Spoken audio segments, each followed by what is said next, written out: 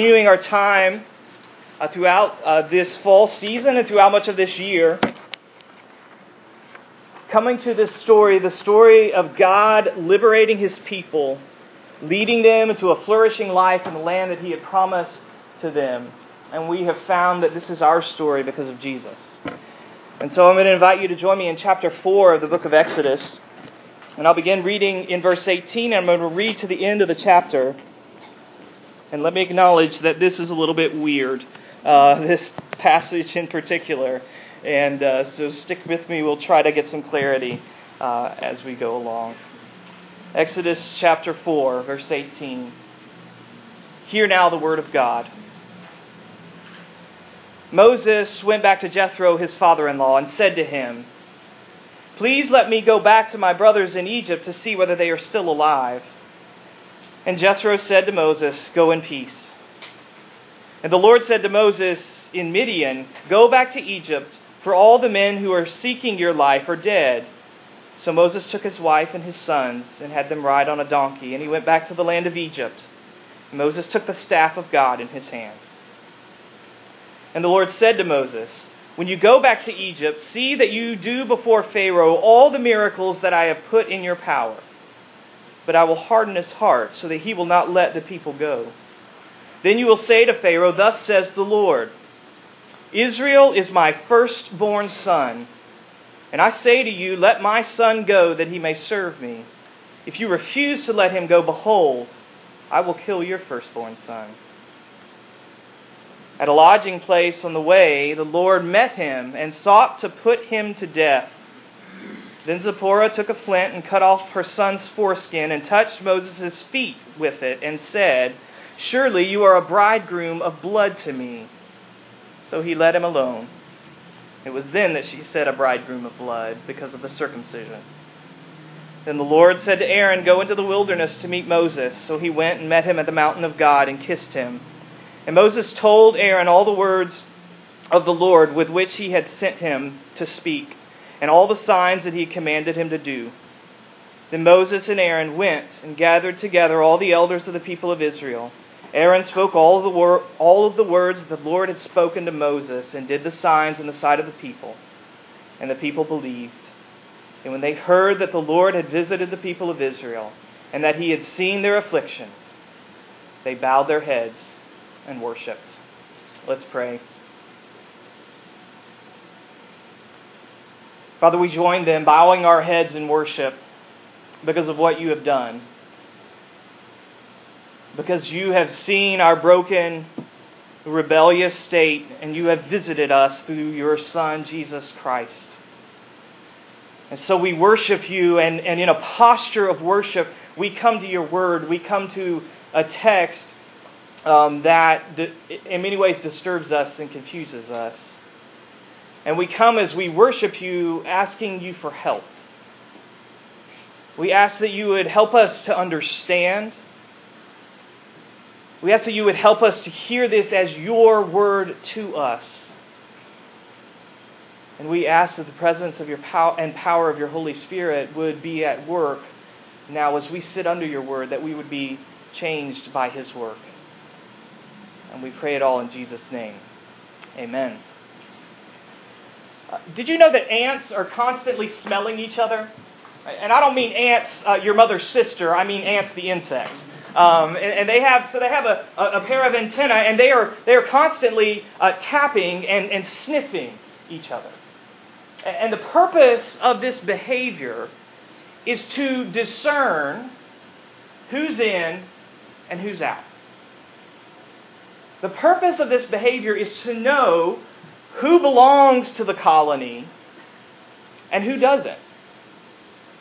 And so imagine you're an ant and you're walking along and you come across another ant. And so you walk up to this other individual and you each tap and sniff each other. And if that other ant smells right, then you're fine and you go on your way. If they smell wrong, you fight to the death. As humans, we aren't much different. We aren't much different. We might not always use smell, but we constantly have our antenna up, asking the question, who's in? who's out, who belongs, and who doesn't. And we do this with large categories like ethnicity and nationality and religion. And we do it with smaller details of our lives, like decisions about clothes and entertainment choices and even food. Who's in and who's out? And often that question can lead to large-scale violence like war, and sometimes it can lead to a more subtle pain, the pain of rejection, the pain of relational distance. So the question, who's in, deeply shapes how we live our lives. And that question is at the heart of these strange events at the end of Exodus chapter 4. So these verses transition Moses from the desert to Egypt. And between his departure and his arrival, God gives him a message, and then he tries to kill him. Odd, right? This is weird. This seems disjointed, random. But notice what connects this series of events is the theme of family. The theme of family relationships. Moses with his in-laws, Moses with his son, with his wife, with his brother, with the wider family of the people of Israel. And ultimately what this passage is about is the family relationship between God and his people. You see, as God takes Moses on this very bizarre journey, God is defining who's in and who's out. God is saying, this is who belongs to me. And so I want us to come to this text with our antenna up. And I want to ask a couple of questions. First of all, why? Why should we want to belong to God? And then second of all, how? How are we able to belong to God? So first of all, why should we want to belong? And I think the answer to that question is in the status that God gives to his people in verse 22. He says of them, "You are my firstborn son." Now notice that God doesn't just generally say, "You are my family." He gives them a very specific position within the family. And this is significant because understand that families in the ancient world, and this would have been true of both Israel and Egypt, these families did not work on our idea of fairness and equality. Siblings in ancient families were not equal. The firstborn male of the family got more honor, more attention, more education, and ultimately inherited the bulk of the family's property. Why? Was it just that they liked firstborn males more? No, it's because in these cultures, the firstborn son of a family had the responsibility of taking care of the family when his father died. So the prosperity and the honor of the family depended on that firstborn son, and so more resources went his way to equip him for that job.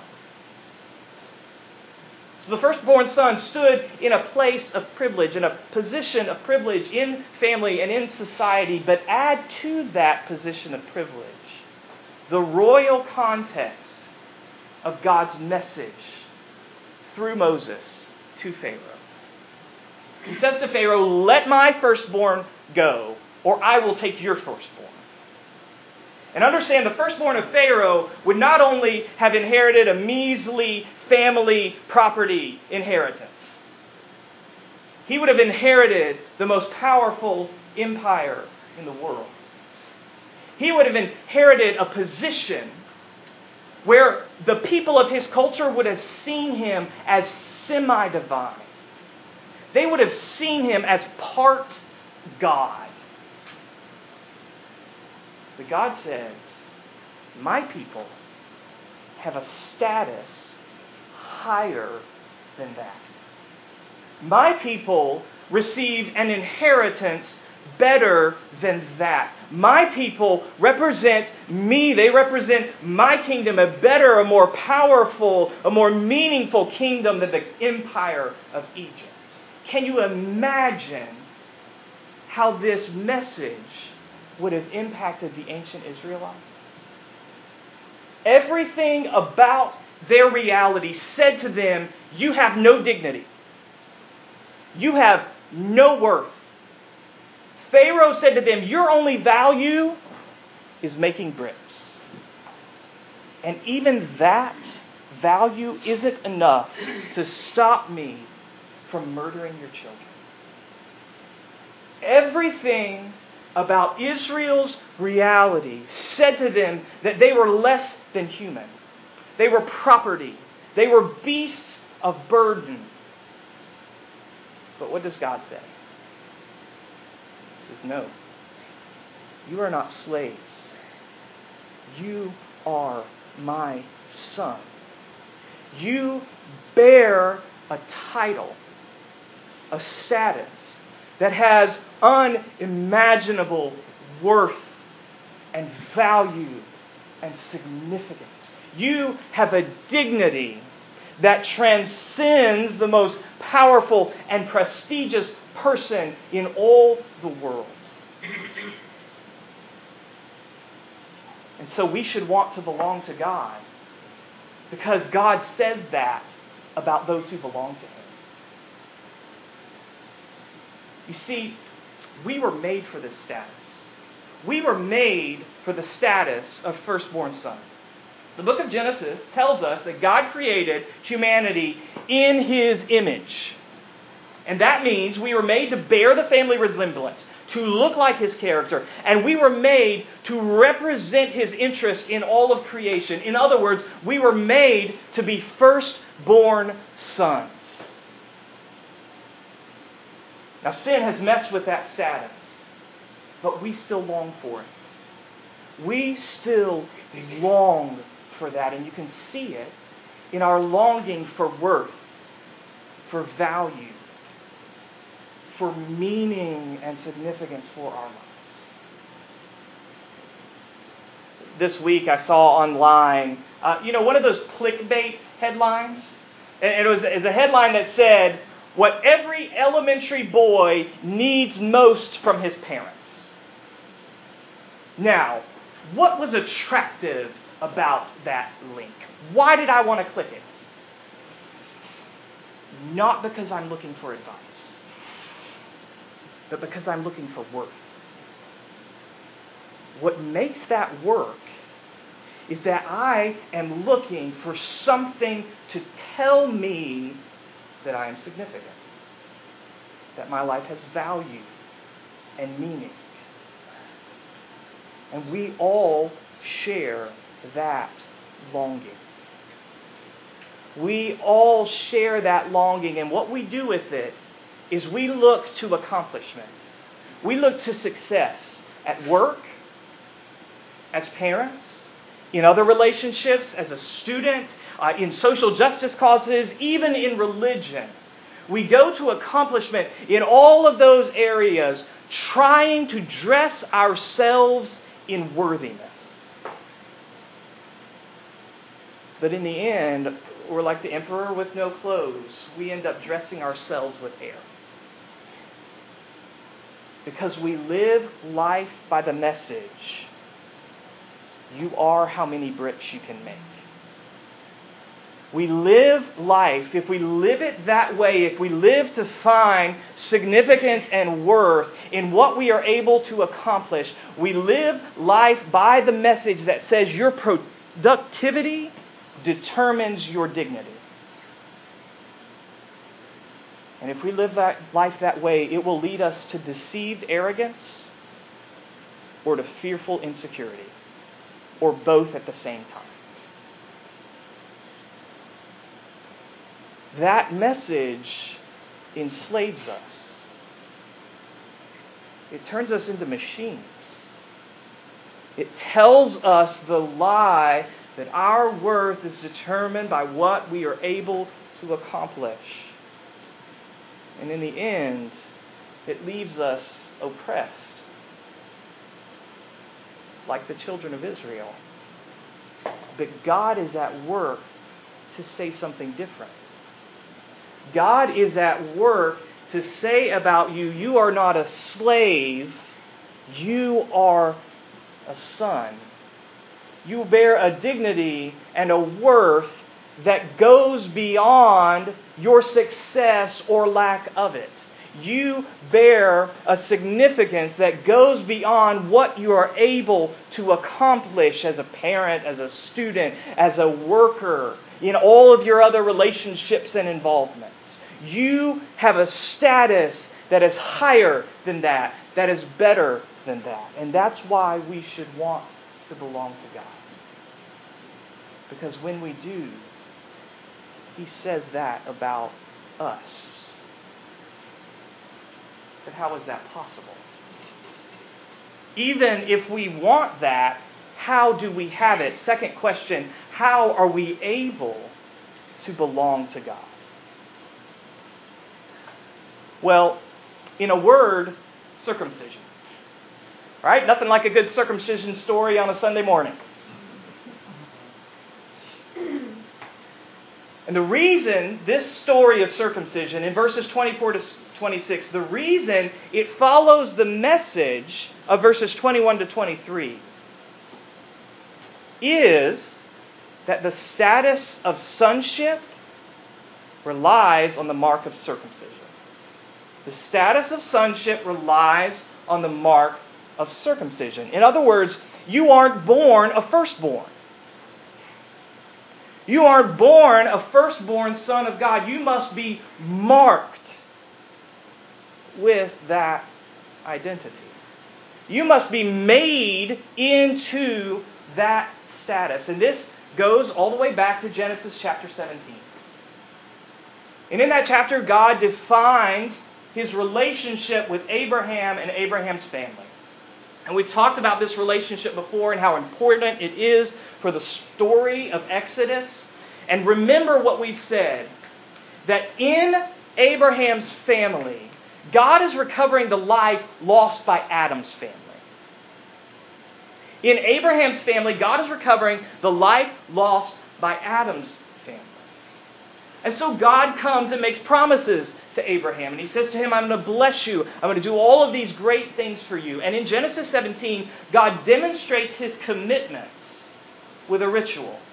God does a ritual to show His intentions and His promises and His commitment to Abraham and Abraham's family. And then He turns to Abraham and He says, I want you to do a ritual as well. As your part in this relationship, I want you to do a ritual, and it's the ritual of circumcision. I want you to circumcise all of your baby boys. And He says, if you don't, the one who doesn't belong to God. The one who doesn't do this will be cut off, intentional wordplay, will be cut off from my people. Which is played out in Exodus 4, right? That's what happens here. Moses has not circumcised his son, and so he is on the verge of being cut off.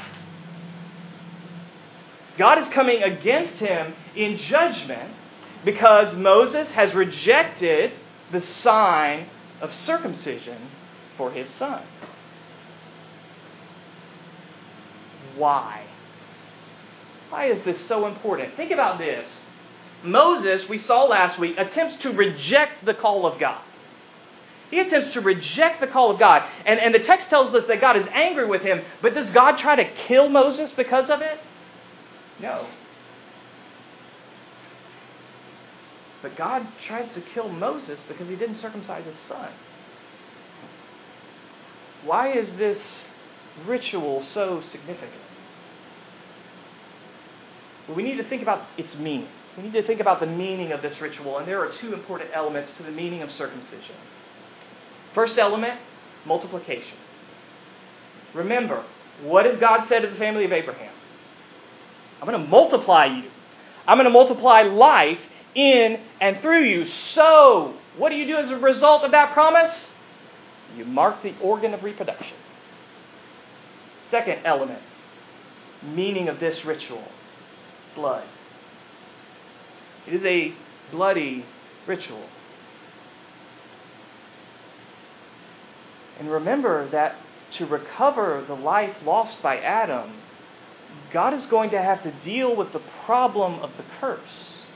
He's going to have to deal with the curse that has resulted from the sin of Adam. And Abraham's family is not automatically immune from the impact of that curse. And what is the ultimate impact of that curse? It's death. So God, through the symbolism of blood, teaches His people, I am dealing with the curse of sin. I am dealing with the problem of death. I am overcoming the curse so that I can renew life in and through you. It's interesting then that this story in Exodus 4 anticipates another story of blood in the book of Exodus, in chapters 11 and 12. In those chapters, we see God coming against Egypt and Pharaoh in judgment. He is coming to take their firstborns so that they will release His firstborn. And in that story is Israel, God's people. Are they automatically immune from the judgment of God? No. What does He tell them to do? He says, take a lamb and you're going to roast it and eat it. And I want you to take the blood from the lamb. And I want you to apply it to the posts of your door. And the verb for putting the blood on the post, same verb Exodus 4 uses when Zipporah takes and touches Moses with blood. God is saying, I am dealing with the problem of sin so that I can renew life in and through you. And circumcision matters because it is a response of faith. Circumcision is an expression of trust that God will do what He has promised to do. It is embracing the identity that He longs to give to His people. It is saying, yes, you will keep your promises to overcome death and renew life. And so if you want to belong to God, you need circumcision. Which raises some problems, right? Chief of which is the New Testament says you don't have to be circumcised. If you pay attention, it's actually a major theme in the New Testament, particularly in the letters of the Apostle Paul. He says emphatically, to belong to God, you do not have to do the physical ritual of circumcision. Why? Colossians chapter 2. Because Jesus is your circumcision. Jesus accomplished what physical circumcision could only signify and anticipate. Jesus was cut off so that you could belong. Jesus was cast out so that you could be brought in. Jesus, the only begotten Son of the Father, bled so that you could be called the children of God. Jesus is your circumcision. You will not belong to God in the life that comes from being in His presence apart from circumcision. You will not know that apart from Jesus and the work that He has done for you. So listen, your status with God, your status doesn't rely on your performance this past week. It doesn't rely on your performance today. It doesn't rely on your performance this coming week. Your status with God relies on your circumcision.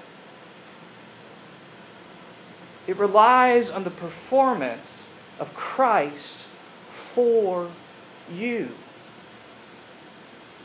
So why do we expend so much of our energy and emotion trying to dress ourselves with the worthiness of our accomplishments? Why do we spend so much time and energy and emotion and effort trying to gain for ourselves a status based on our productivity, our effectiveness at life, whether it is spiritual or at work? Don't dress yourself in your worthiness. By faith, open yourself to God so that He can dress you with the worthiness of what Christ has done for you. And you know what that does? That frees us from that frenetic activity of our antenna, always asking, who's in? Do I belong? Am I in? Am I acceptable? If we look to our circumcision, and we can live with the freedom of the answer, you're in. Because of Jesus, you are in, and you are given an unshakable identity and an eternal inheritance because of what He has done for you, not what you can do for yourself. Exodus 4 is kind of a shocking and difficult chapter, particularly the end of it, these verses that we have just read. And we can't even deal with all the mysterious elements of this morning. But I think the gift of a text like this, and honestly, I was very tempted to skip over it and move to the easier portions. But the gift of a text like this is that it can shock us with the privilege of calling God Father. A text like this, if we can see it in light of what Christ has done, opens our eyes to the extent that God has gone to in order to call us His own. In order to bestow on us a status of worth and dignity that we cannot get for ourselves. I think sometimes we too easily talk about the love of God. So in my family, we say the phrase, I love you, often. We say it a lot, and it honestly can become kind of commonplace. But every once in a while, something happens to renew its meaning. So a couple of weeks ago, I grabbed our youngest, Sam, and I looked him in the face and I said, Sam, I love you. And for the first time ever, he looked back at me and said, I love you. Now, in that moment, that phrase had renewed meaning.